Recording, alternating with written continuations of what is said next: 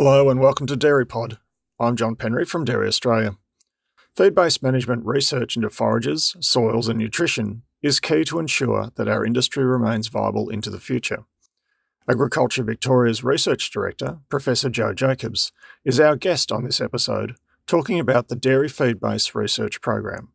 He joins Dairy Australia's Liz Mann to discuss the practical findings from the past 6 years of research, in addition to what is planned and the potential outcomes farmers can expect from the next phase of research, which commenced in July 2023.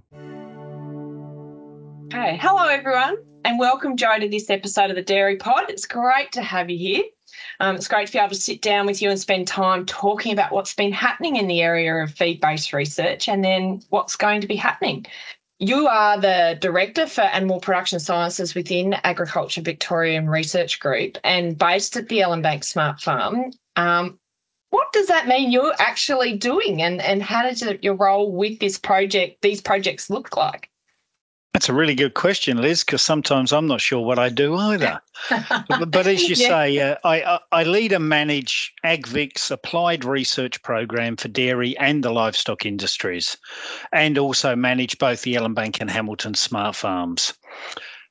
As such, my days can vary enormously from working directly within project activities, occasionally being allowed out to actually work on the projects, chairing meetings, working with stakeholders, working with other parts of AgVic and government, right through to preparing research proposals or even providing briefing material as far up the chain as the minister. So there's a fair bit involved. But at the end of the day, this isn't necessarily about what I do. So let's get back to the important thing. Let's talk dairy feed base. Look, the whole team has done an amazing job over the past 12 months. I think back and think not only have they been wrapping up the current, well, I say current, it finished on the 30th of June, dairy feed-based program. And by that, I mean finishing experiments, processing a multitude of samples collected during those experiments, getting samples analysed, undertaking statistical analysis, preparing publications, and even working with DA staff on various articles for the industry. Oh yeah, plus entertaining groups at both Ellenbank and Hamilton. But then also at the same time to develop up a new program, which in many ways is very different to its predecessor. Dairy feed-based, and not everyone is going to be aware of that project. And we will talk about the new one, and like you and I, we're recording this sort of mid-July. So the new one has just kicked off, as you've already mentioned, but not everyone's going to be aware of the previous iteration of research and the project that ran from 2017 till this year. What is it that you have been looking at, and what were you hoping to achieve at the beginning of that project?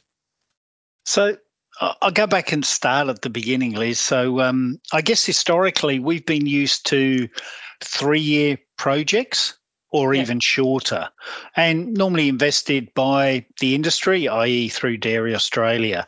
Dairy feed base at its onset was a bit of a different beast. So it probably is the biggest feed-based research project in Australia, and that's not just from a funding perspective, but also for the duration over which it has run, and now, albeit in a new guise, continues to run. So that's shifting from that 3-year sort of idea to a 5-year. And in doing that, it's really enabled us to develop larger projects with multiple components and with bolder, more innovative deliverables, targets, outcomes to be established. Another aspect was that it was about alignment with Dairy Bio. So Dairy Bio's, let's say, our sister program that was already underway when we started Dairy Feedbase off. But where possible, we look at how the two programs can integrate, collaborate, add further value for the industry. Yeah. And so, the long-term projects are great. They just provide you with so much more that you can do. But life has sort of thrown us a curveball over this last project for you, Joe, I think we could say. What have you managed to achieve what you set out to achieve back in 2017 when you started? And certainly the last few years has been challenging, to say the least. But the research team, and when I say the research team, I mean that's the scientists and in particular the technical and farm staff, have done an absolutely amazing job. Despite what's been thrown at us with lockdowns, quarantines, etc., we've still delivered. Experiments have still happened, albeit with some very different management requirements. Results have been generated, scientific papers published, and farmer-ready information produced. There's some great examples of the challenges we faced. I think back, Pasture Smarts at the outset had a farm in South Australia that we started measuring, and then we were unable to visit it for well over a year with border lockdowns. Dairy Feedbase itself has had teams spread out across Victoria, multidisciplinary teams, and these teams share equipment. So you can imagine the fun and games during COVID, moving this equipment around the state, the permits we needed for individual people to travel across the, I can't remember what it was called, I'll call it the Iron Curtain, you know what I mean? Yeah. The ring of whatever. Ring of steel. Yeah, that's the one, yep. So permits, and then the amount of changeovers that were done in servo car parks, unhitching trailers and people not actually coming in direct contact. But I reckon the big one to me was really particularly what the technical and farm staff achieved at Ellenbank running research projects. Those staff didn't have the luxury of working from home. They were here day in, day out running experiments. We had to develop roster systems and zones on the farm. It was like, the North Korea, South Korea with a demilitarized zone in the middle. It was unreal.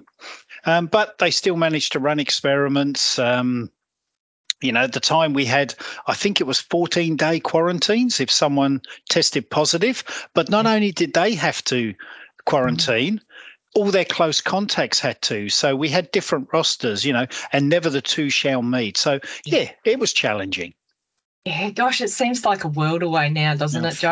Thank God. So, despite all of that, what are some of the outcomes? And I reckon what we might do is break it down by individual projects. So that when we look at Dairy Feedbase, there are 5 key projects that sit under it. So there's the Future Forage Value Index, there's Pasture Smarts, there's Smart Feeding, there's First 100 Days, and then there's also Cool Cows.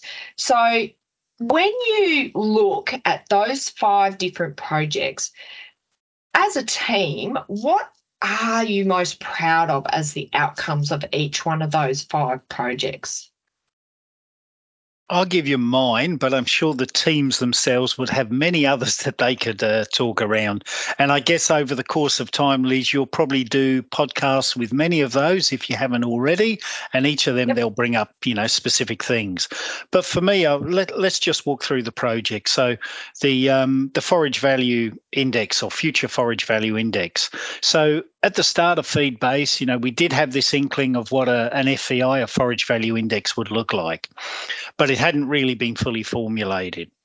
So this project really led to the development of methodologies to calculate the economic benefits of additional yield and, importantly, have the same for quality parameters, in particular energy, ready to go. So that isn't part of it yet, but everything is ready as data becomes available.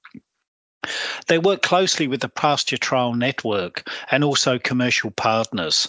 So you've got to think back that Meat and Livestock Australia, MLA, had sort of gone down the pathway of using this Pasture Trial Network to start collecting data. And just thinking we could tap into it was a bit of a naive idea. It's taken an enormous amount of work, particularly by Kevin Smith and others, to really engage fully with the PTN and those commercial partners. They've developed specific technologies to assess many pasture parameters using non-destructive technologies, so sensors. And they've rolled those out to the commercial partners as well. And I guess the legacy now is there's been a handover of a functioning FVI to Datagene that is now updated on a regular basis as more data comes to hand. That's great. And that that ability for that FVI to be a little bit more flexible and provide more information is going to be so useful for farmers going forwards, really. Yeah, look, it is. And I guess maybe the other one I should add is I think I'm still right in saying that apart from the homepage on the DA website, it's the most used sheet, whatever they're called, on the DA website. So that's good. Yeah, it is. And that's a great outcome. What about pasture smarts? Because that links a little bit with the future forage value index, doesn't it, really? Look, it does. I mean, it flows through. So obviously with the FVI, you're able to select the right ryegrass cultivars, but then pasture smarts has been very much around how do we measure those in real time? Yeah. How do we get information without necessarily farmers having to go out and measure each paddock? And we know there's been many iterations of different ways in which farmers have been told this is the best way to manage your pasture or measure your pasture. We had gumboots with lines on many years ago. I can remember stubbies, plate meters, obviously. Yeah. And then we moved to a range of technologies. What the Pasture Smarts project has really done is it's implemented a range of ground-based, aerial and satellite technologies to measure pasture biomass, leading to the ability to really measure not just the amount in a paddock, but the variability across a given paddock in near real time. It's also done the same sort of process to start understanding the variability in nutritive characteristics within the pasture, within a paddock. For me, one of the really endearing legacies is they've worked with multiple partner farms across the state. So Gippsland, Southwest, Northern Victoria, and also don't forget the one in South Australia. And that's really enabled them to develop a really comprehensive global calibration data set, which, there are other technologies in the marketplace. I don't believe any of them have got such a comprehensive data set sitting behind them. And then just, for good measure, they've sort of finished off starting to test that calibration that's been done with perennial ryegrass, but with other species.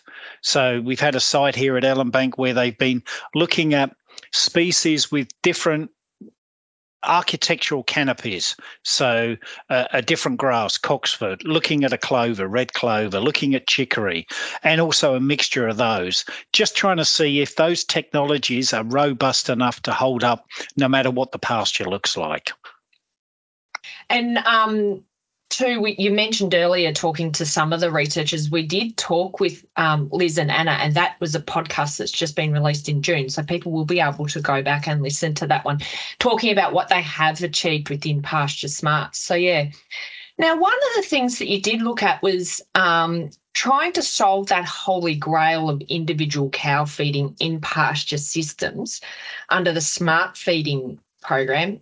What did you find there? Can you individually feed a cow under a pasture system like TMRs, Joe? Look, I reckon we're well on the way, Liz. And that is one of the things that we've come to at the end of smart feeding. We've now got some, I'm going to call them models. Some are more simple equations, and there's a range of these that we think could work. We've still got to do some further testing, and that is probably one of the few things that's flowed through from the old Feedbase to the new one, but we'll come to that in a little while. Yeah. I think for me, one of the key things that's come out of smart feeding is just understanding the challenge of providing a uniform feed supply to a grazing herd. And particularly every time they visit the dairy and they come back, the examples we've seen is that there's potentially for every hour a cow is delayed after the first cows have got back. So you think the first run in the dairy, get milked, come back to the paddock. By the time the last cows get back, every hour is almost costing 1.5 litres of milk for each cow. And for big herds or herds with poorly functioning dairies, that's actually quite a significant amount of time. And it's not only the yield that changes. So you can imagine you're getting back to the paddock a few hours later. a big proportion of the grass has gone, and so has the quality within that grass. You know, the ME and the protein have dropped, the fiber's gone up. So these are sort of the challenges that this project has really looked to address and develop some simple options of how we, in effect, reallocate the same amount of feed in different ways. And they've certainly closed that gap. You know, that loss of 1.5 litres, they've really closed that down to make some some considerable inroads into what I perceive as losses for the farmer. Yeah. And I suppose the way to think about it is like if we're at a buffet, Joe, if we're a bit late getting to the buffet, we're left with the dodgy Coles cheese and the veggie sticks rather than the nice brie and the good crackers, really, isn't it, for the cow when they get back to the paddock? That's right. And I guess unlike being at a smorgasbord or a buffet, there isn't someone bringing out a fresh tray of things. No, exactly. They've got what they've got, unless, of course, the farmer's got to go back out there and shift a fence or move the cows. Yeah. And that 1.5 litres is a big amount when you multiply it out, particularly over our larger herds where they can be significantly impacted by that delay. Yes. Next project, it's getting warmer. Climate's changing. Cool cows. How are we going to keep our cows cool? Can we feed our cows and keep them cool? Yeah, look, I believe the project really come up with some options. So the project itself did look at a range of feed options that help alleviate some of those negative impacts on the animal and in particular on milk production from heat events. They looked at a range of feed options and they found a number of these to be beneficial, but they all tended to work in slightly different ways. Some help maintain intake, so for example, feeding low fibre forages. Others help maintain milk production better, so things like fats, while others helped maintain body temperature, stop body temperature rising so much, so things like betaine.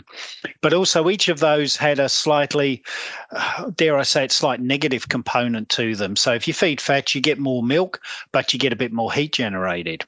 So, so there's pros and cons. What really became apparent, though, is that the options also depend where your farm is located. So if you're in northern Victoria where you get, and I don't like the term long hot summer because all summers are the same, 3 months, but let's say you get a period of longer heat, high heat.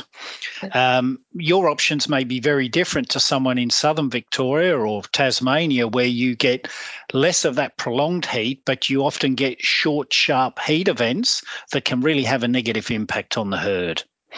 At the moment, that project's finalising a number of fact sheets, and I know, Liz, you and I have been involved in reviewing those many times, and they will really succinctly put this information together, and will also have an overlay of some of the economics around each of those options.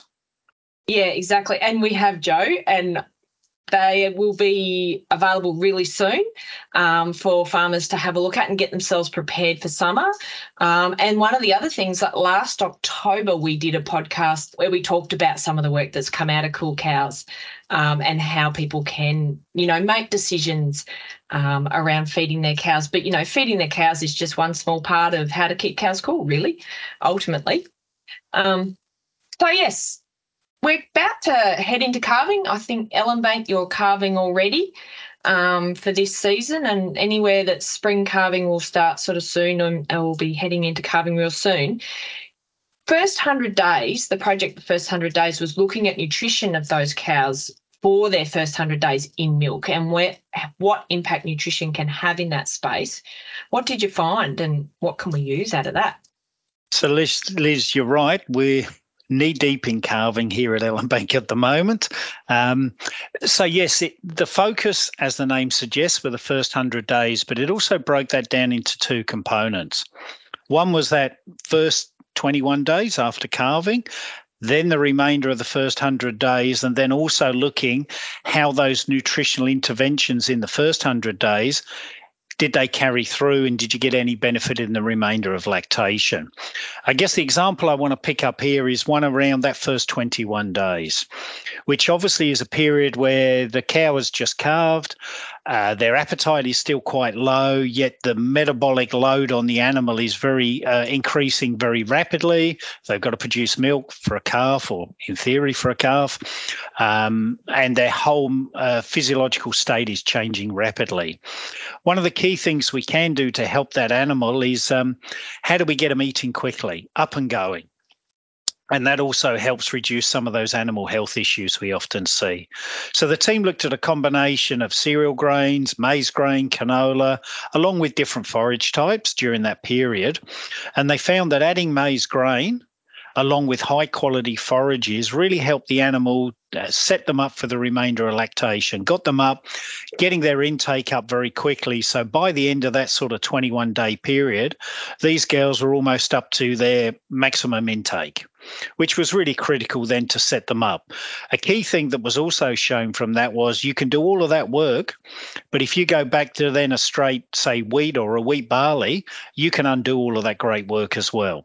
So if you're going to go to the cost and the effort to add things like maize grain early on, then you should be looking to continue feeding a grain mix such as a cereal plus canola meal. You don't need to keep maize in, but keeping that extra protein supplement like canola meal in. And those animals, that was worth potentially another $200 per cow by taking those that pathway. So some really big opportunities for farmers.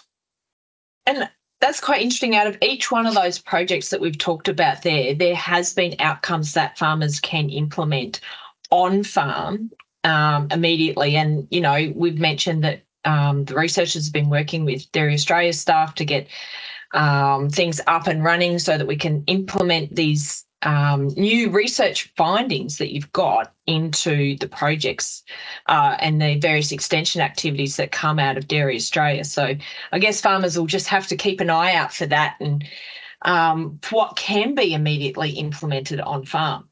We mentioned at the top of the episode that the last 12 months or so has been about combining and finishing off that sort of work, but there's also you've started, like you and the research team have put a lot of time and effort into building up the new project, listening to what farmers want, and, you know, building this new project to really embrace where we are trying to get to as a Feedbase research organisation going forward.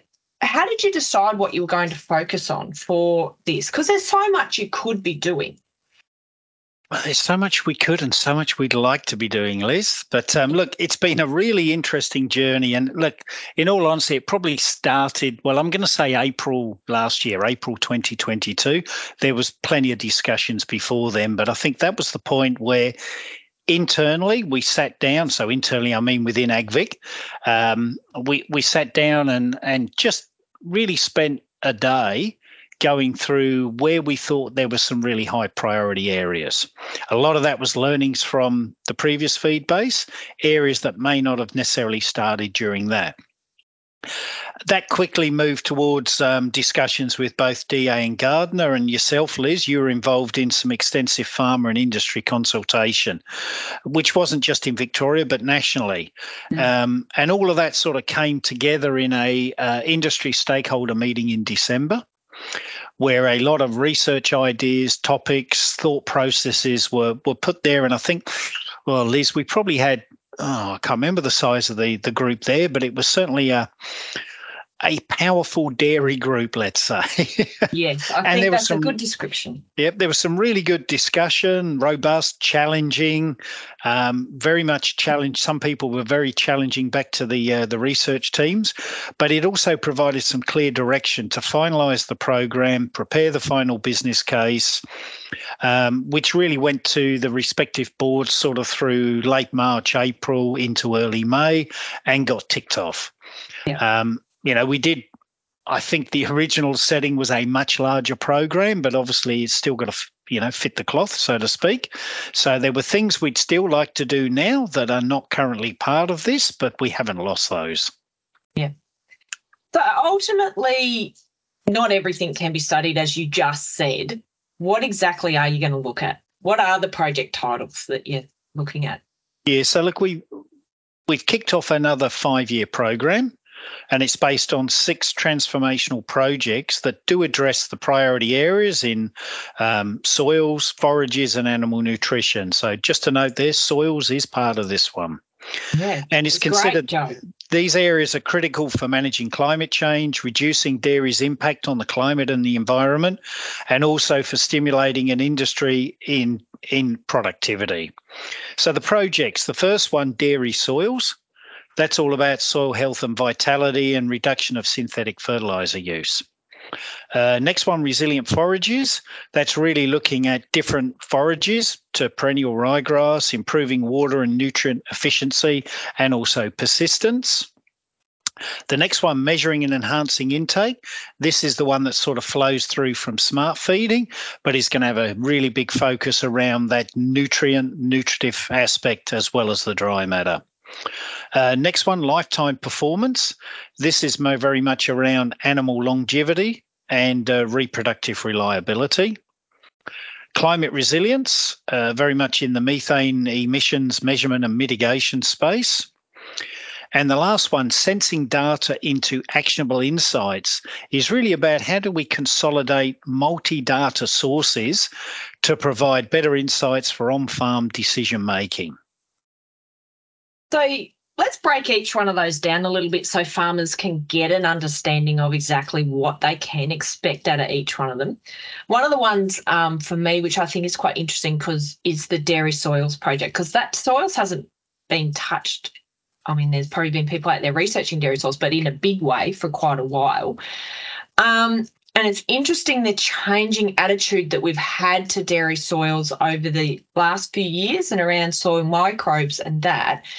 What are you hoping to find when you start looking at the dairy soils work, and what are they going to be exactly looking at in this project? You mentioned synthetic fertilisers, but I know there's some really big words in that project proposal. And what does that mean for farmers?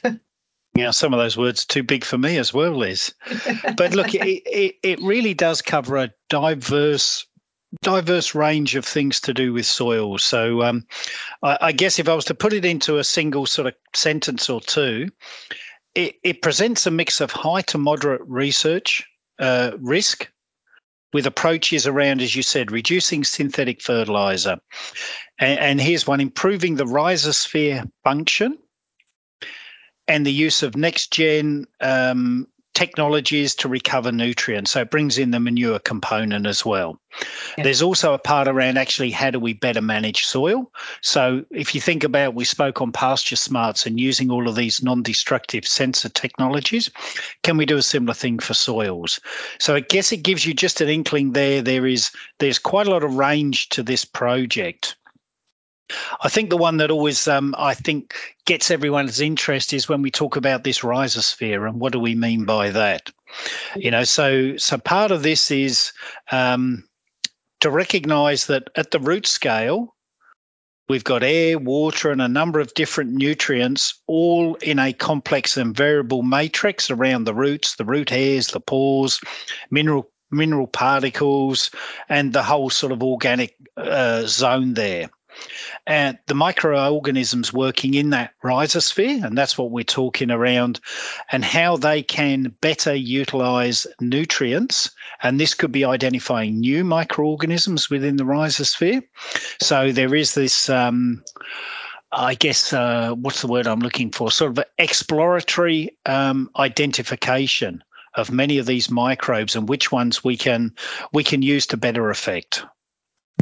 And that rhizosphere, that was one of the words I was talking about, which is basically, it's like the whole little world around the roots, isn't it? It's the whole world.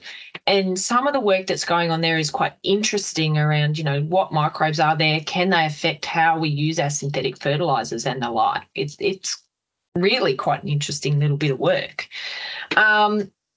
What is it that you're expecting farmers to be able to maybe implement or better understand when they finish this soils work in 5 years? So, and let's be really clear there. When this finishes in 5 years, there will still be a lot of information flowing from this that, won't necessarily be ready on day one of year 6 for farmers. Will flow through. But, the sort of thing that Dairy Soils is looking to develop is a range of products. Some of those for direct use on dairy farms. So they could be things like management protocols, maps, models, development of novel sensor technologies that can give some real-time measurement of soil and nutrient characteristics within the soil. And, the ideal one here would be this development of next-generation fertilizers and also, the opportunity around novel biologicals. So that's really that part of understanding that microsystem within that rhizosphere. Yeah, and that's really, it's going to be interesting. I think watch this space. One of the other areas that is quite different for this project is the mixed species swards that you're looking at under resilient forages. When we did that consultation with farmers and service providers, it was one of the areas of interest that stood out. Farmers were quite interested in, is mixed species something that works? Does it is it going to be useful on my farm and the like? Do you think you'll be able to answer that question as the research goes on? Absolutely, Liz. Absolutely. Right, Joe. So obviously and again, I'm going to say this from a Southern Australian perspective, but we've got a huge reliance on ryegrass, particularly perennial ryegrass, but the ryegrass species in general. And we're certainly now seeing a lot of questions around how well it is functioning in a very variable climate. And yes, acknowledging the last couple of years have been relatively kind. This one may not be coming up. Yeah. This project will undertake in effect, a comprehensive investigation of multi-species forages. So can they improve farm sustainability? Can they produce equal or greater amounts of pasture? How does that fit into a feeding system? The initial focus will be around perennial forage options, and I'm well aware that there are many farmers interested in this space who are also using annual options. That's not to say the project may not go there, but it started off with perennials. And in fact, the first studies were sown at Ellenbank and Hamilton in autumn this year, so going back a few months now. And in fact, those ones, we really, or I say we, Anna Thompson really bit the bullet, and we've put in 12 species mixes. So these are 4 grasses, 4 legumes and 4 herbs, all in different ranges or in different proportions. So there's actually, there's a perennial ryegrass control. There's we call a standard mix, which has got an even amount of the grasses, the legumes and the herbs. Then there's a mix that's got a greater amount proportionally wise of grass, one of legumes and one of herbs. So they're all, I say, busy trying to establish at the moment. Yeah, they're there. They're getting going. How is establishment going? Because that can be one of the drawbacks. Yeah, so we've got 3 sites. One of them is exceptional, and it's probably the one that, to be honest, I least expected would be the best, and it is. The others have got some weed challenges, but we're working through those. Yeah. They're there, they're establishing, and you've got to note that some of these species are a bit slower to get up and going. And, and that's one of the challenges, moving away from something that generally is a pretty robust species in ryegrass. Yeah. Yeah.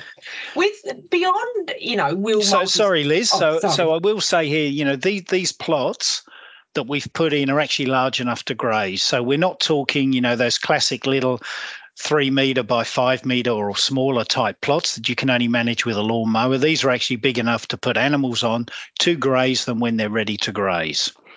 And then where we'll platform from there is into much larger areas where ultimately we can undertake some animal productivity work. And so that means that whatever you find in terms of outcomes will be directly applicable. Exactly. Like it doesn't have another step before it becomes applicable to farm. Exactly. We won't have this debate around, but that was with a lawnmower. What will a dairy cow do? Yeah, exactly. Which is great because that's what we need. What else are you hoping to get out of it for our future forage base for the Resilient project? So the other component this project will be looking at is can we actually measure persistence better and earlier? So, at the moment, persistence is normally described when a paddock starts losing the species you sowed, and we say, oh, it lacks persistence. We need to do something with it. So this one's very much around what are some of these sensor technologies we can use very early that give us key indicators that a pasture may struggle for persistence. And again, the focus here isn't about getting an extra year at the end of its life. It's about an extra year when it's most productive, which is quite a different thing. Yeah. They may actually, if we get a extra year at its productive peak, then it makes sense to put it back into something as soon as that peak declines. We've got the value. Yeah. Yeah. And that, that's more where you're trying to get more out of the pasture and extend for at least, you're talking a year, is that right, Joe? Yeah, at least a year. So I look at it this way, Liz, if we can get a year, and I'll take Ellenbank as an example, if we can get a year where we get another 14 tonnes of pasture, that's fantastic, as opposed to waiting till it's already on the decline and saying, how do we get an extra year out of something that might only grow 8 to 9 tonnes now?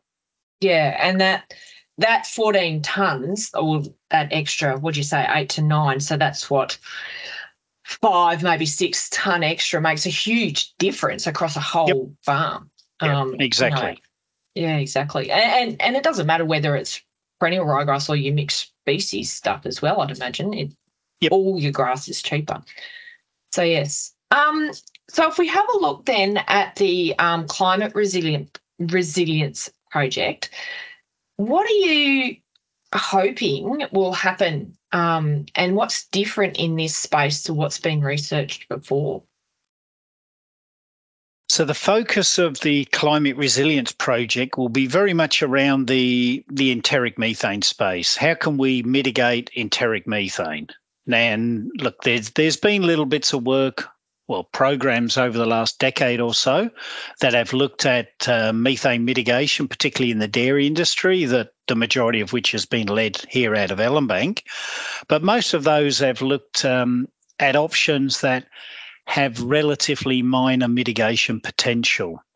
We've clearly seen over the last few years that there are a number of products that are either entering the market or about to enter the market that, when they've been tested in feedlot or total mixed rations, have shown 50% plus mitigation potential. But we don't know how they work in a dairy pasture-based system. And yes, there's been a little bit of work here and there on commercial properties. So the example I could give is Asparagopsis, so the red seaweed we all hear about. I know that it's been tested on some properties down in Tasmania, but they haven't measured methane mitigation. They've been more focused on product integrity and product quality, which is obviously very important. So this project is very much about understanding what is the potential of some of these products like Asparagopsis, like 3-nitroxypropanol, and a range of other ones that are either close to entering the market or we need to understand more about. And when I say need to understand more, that's very much around not only what's their mitigation potential, are there production benefits? So if we're reducing methane, does that mean there's energy available for production? Are there any impacts on animal health? Are there product efficacy issues? And again, if I think about the work in the feedlot, animals in a feedlot are there for relatively short periods compared to what we want a dairy cow to be around for. So we really need to understand both that health of the animal and product efficacy questions.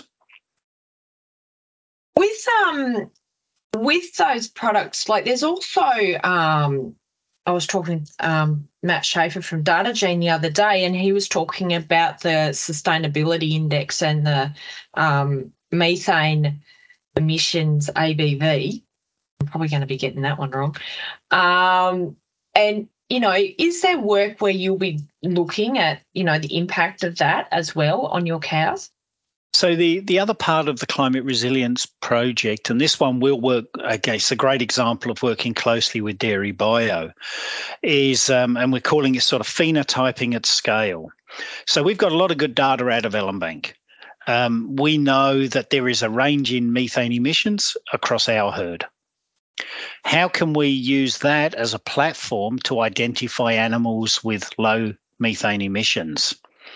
And again, these are figures I found, so if I get them slightly wrong, don't crucify me. But currently, the reliability of breeding values such as that for methane have got quite a low heritability, about 0.2, with recent estimates of reliability of about 10%. And that's based on a very small population. If we had a larger reference population, it might be possible to reach reliabilities of around 60%, which then makes it acceptable as a breeding value in its own right, so a low methane breeding value. As you pointed out, currently it's part of this sustainability index. So what we're looking here is, can we identify, work with partners around identifying sensors that we can test and calibrate and know they work well. So we've got all our research equipment here that we know we can see how well a new sensor works, but have sensors that we have the potential to deploy onto commercial farms and collect a lot of phenotypic information around methane emissions. Maybe potentially, again, working with Dairy Bio, identify some metabolomic markers from biological samples that can further add value to identify low and high methane emitting animals. Obviously, with the view that this will flow through to the development of a low methane breeding value. Yeah. With that, before we go too much further, phenotyping. Describe when you say you're going to phenotype an animal, what do you mean? What are you doing? So I look at it that the phenotyping is around the animal's characteristics itself. So its biological makeup, how it responds to the environment. Whereas the genotyping is then its DNA, its genes. So you need the two to understand how an animal responds to a change, and then understanding what's its genetic makeup to understand why it would respond in that way. Yeah. And that's what you'll be looking at with the herd and, trying to achieve the methane stuff. And we've got some great examples in that space, how the two teams have worked together. So the heat tolerance breeding value, the feed saved breeding value. The phenotyping work was done here at Ellenbank. Yep. The genotyping work was obviously done through our colleagues at AgriBio. Yeah, and that's the thing. These research projects don't work in isolation, do they? No. So, yes. So you said before this is about feed, soil and nutrition, animal nutrition. We've done a little bit on feed. We've done a little bit on soil. What's happening in the nutrition space then, Joe? So I mentioned that the Measuring and Enhancing Intake project will build on the smart feeding outcomes. So if you remember, smart feeding was about individual cow intake, better allocation of the same amount of feed resources. And obviously we made some really good inroads in that space, but there's a little bit of work to test the models that were developed up in smart feeding. So that'll be one of the initial components we do there. I guess where we'll move from there is then also, can we better understand some of the nutritive characteristics of that pasture? If we can do that in near real time, and this is sort of building on some of the technologies Pasture Smart started using, not only will we understand the dry matter intake part, but the nutrient intake, and can we then use that to almost tailor supplementation down to the individual animal to optimize nutrient intake across the herd? Yeah. And so you said earlier the individual cow intake is possible on pasture. We should clarify. TMR, that's the way it's done, but on pasture. Experimentally we can do it now, but obviously the techniques we use in an experiment are not going to be applicable on a commercial farm. But what we can do is understand the key parameters that influence intake. And after all, a cow's intake is probably one of the simplest formulas you'll ever get. Dry matter intake equals how many bites the cow takes and what's the size of the bites. We can measure the number of bites. It's the size of them that's the challenge because they are not consistent. So we're looking at other ways to, in effect, act as a surrogate for that part of that equation. Interesting. One of the other areas that you're looking at is our next generation cows. So we all know the only time our heifers are going to start paying us back is when they get to their second lactation. It's vital to get her there and beyond. And we have to grow our heifers well and put the time and energy into them to, make sure they get there. The lifetime production project that you're working on, what is that looking at for how we can improve our heifers that are going to be entering our future herd? Yeah, and Liz, this was probably one of the projects that's probably caused some of the greatest conjecture in its development because there's really some quite differing views across the industry. But I think you sort of encapsulated it there that calf rearing, heifer replacement is probably one of the costliest outlays for a dairy farm business. That period from birth until they actually drop their first calf, it's a non-productive period of the cow. They're not producing milk, and at a very conservative number, and I reckon this number's way higher now, we're talking probably upwards of $2,000 per animal. Yep. So if we're going to sink that sort of cost, we need to make sure that when they do enter the herd, we've got some surety that they're set up for a good lifetime of reproductive performance and milk production. And that's, the real premise that we put behind this project. And I think it's been estimated that sort of between 30 and 35% of replacement heifers either die or are cold before their second calving. So that is a huge sunk cost.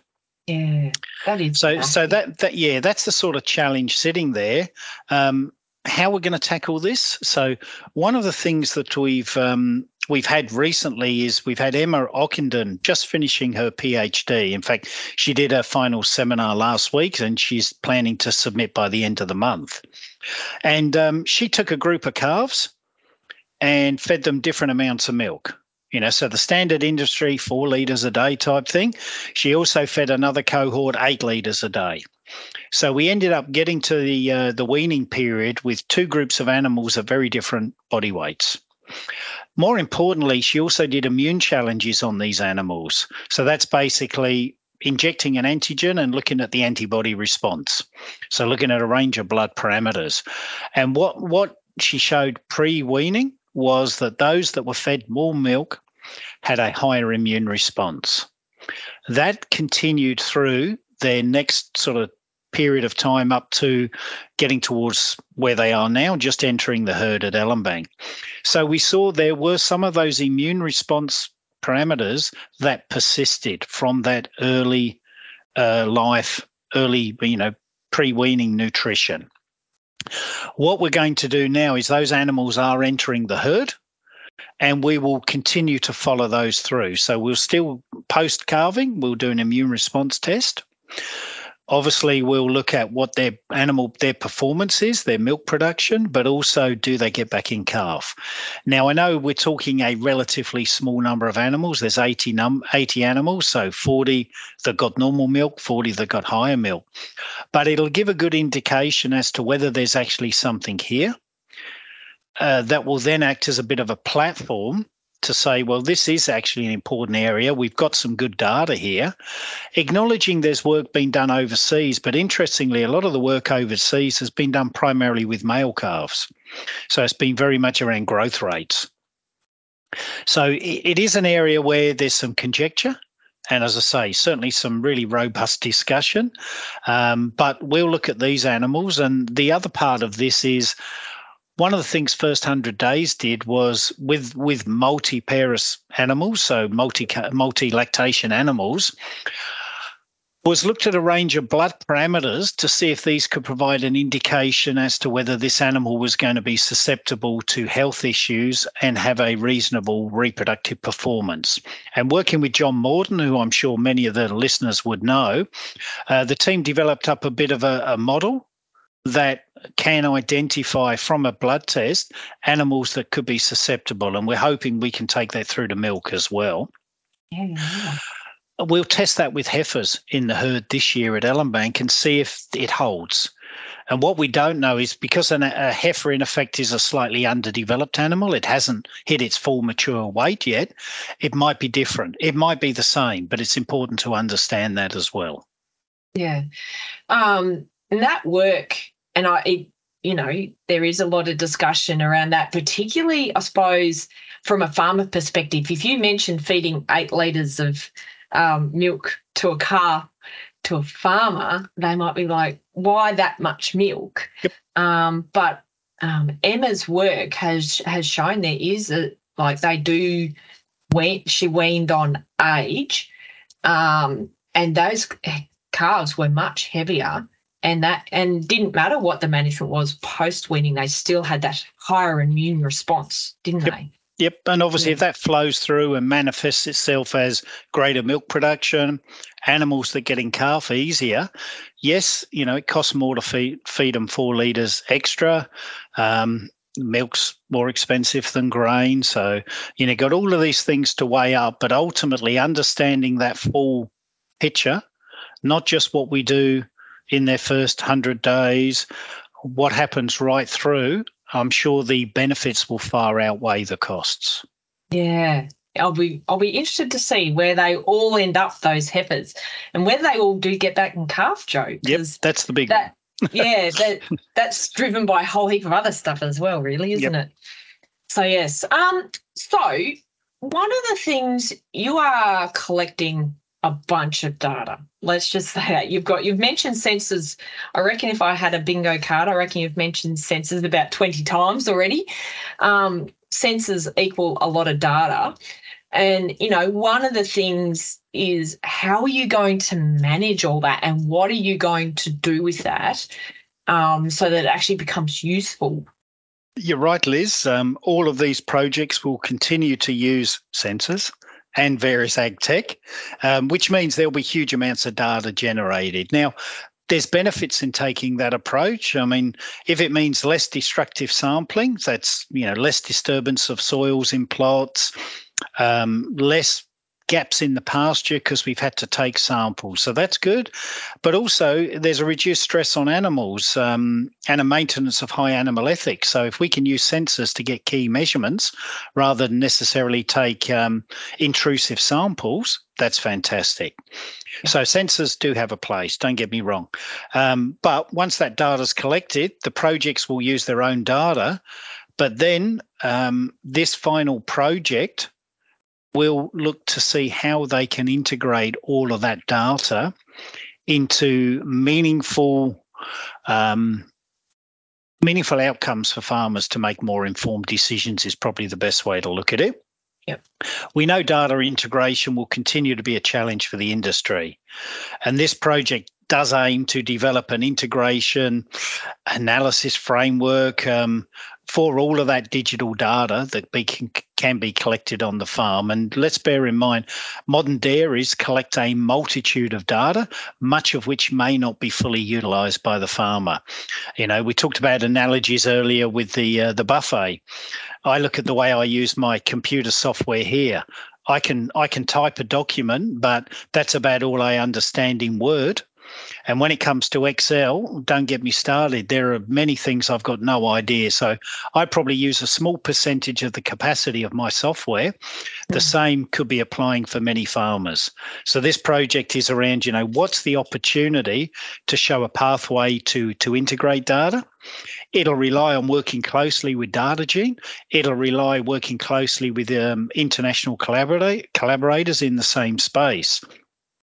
But I think the key thing for me is this area, the previous Feedbase project, has shown it can be done. So the Cool Cows had partner farms. Pasture Smarts had partner farms. The team developed some fantastic, and I'm going to call them data pipelines, that collected data from the partner farm and integrated it into a really powerful data set to look at some key things. So we know it can be done. Obviously, parts of this are going to be highly reliant on commercial partners with technologies coming to the party and sharing data, which that's probably the biggest question I have with the project. How many of them may be willing to do that? Yeah. Yeah, because that is one of the things is, everyone has their own platform and getting them all to talk to each other. Is that even possible, I suppose, is one of the things you'll have to explore, really, isn't it? Yeah, exactly. Yeah. Oh, good luck with that. Thanks. Now, look, Dairy Feedbase is, looking at not the only project that is looking at feed and nutrition and soils. There's number of them across Australia. So you've got Dairy High in Tasmania, you've got Dairy Up in New South Wales, C4 Milk in Queensland. There's some soils work with the Melbourne University in Melbourne. How are you planning on working with those other projects or, not doubling up on everyone else's work? So obviously a key activity will be ensuring that these different programs are talking, sharing data, hopefully, and adding value to each other. And, there's already good examples. So if I take the resilient forager space, I know that Anna's talking with the TR guys in Tassie. Yes. I know she's talking with Melbourne Uni with Helen Suda. So there's some good interactions already starting, but there's much more that can be done. And while I'm sure my teams will be talking with their interstate counterparts, I'd have to say also that Dairy Australia are going to play a key role in this facilitation and engagement. At the end of the day, they're the common denominator across them all. Yep. They're the one that's investing in each of these programs. They've got the better insight into what's happening. So maybe that question is a good one for DA as well, Liz. Well, I'm sure it is. And look, there will be ways that we all work it out and make sure that everyone is, sharing it and, not doubling up because it makes the best use of levy money. Now, look, Joe, we have chatted for a little while now and it's been great. It's been quite a big flyby of both Dairy Feedbase projects, and there is so much more that we could go into and, spend individual time on each project. And we sort of have done that with some previous podcasts and, stuff in the future. But in the coming months, people will be able to see and hear more about this results through the Dairy Innovation newsletter, which is published by the Victorian Dairy Innovation Agreement. So there'll be links to that in the show notes. But also, Joe, we probably should recognise that this is funded not only by Dairy Australia, but also by Agriculture Victoria and also by Gardner Foundation, this research project. So it's a joint venture agreement there. But thank you, Joe, for chatting to me. Hopefully we'll be able to hear regularly what's going to happen over the next 5 years as all your research happens and you implement it on farm. So thanks, Joe. My pleasure, Liz. And as I think they always say, come on down to the farm and see what's happening. So the doors are open. People are welcome. Yes, that's right. Anytime. All right. Thank you, Joe. If you would like to find out more about the Dairy Feedbase Research Program, visit www.dairyaustralia.com.au and search for Dairy Feedbase. This is one word. We have also placed a link into the episode notes. We hope that you have enjoyed this Dairy Pod episode, and if you have any suggestions or ideas for how we can improve this program, can you please get in touch with us by emailing dairypod@dairyaustralia.com.au. Thanks very much for listening, and bye for now.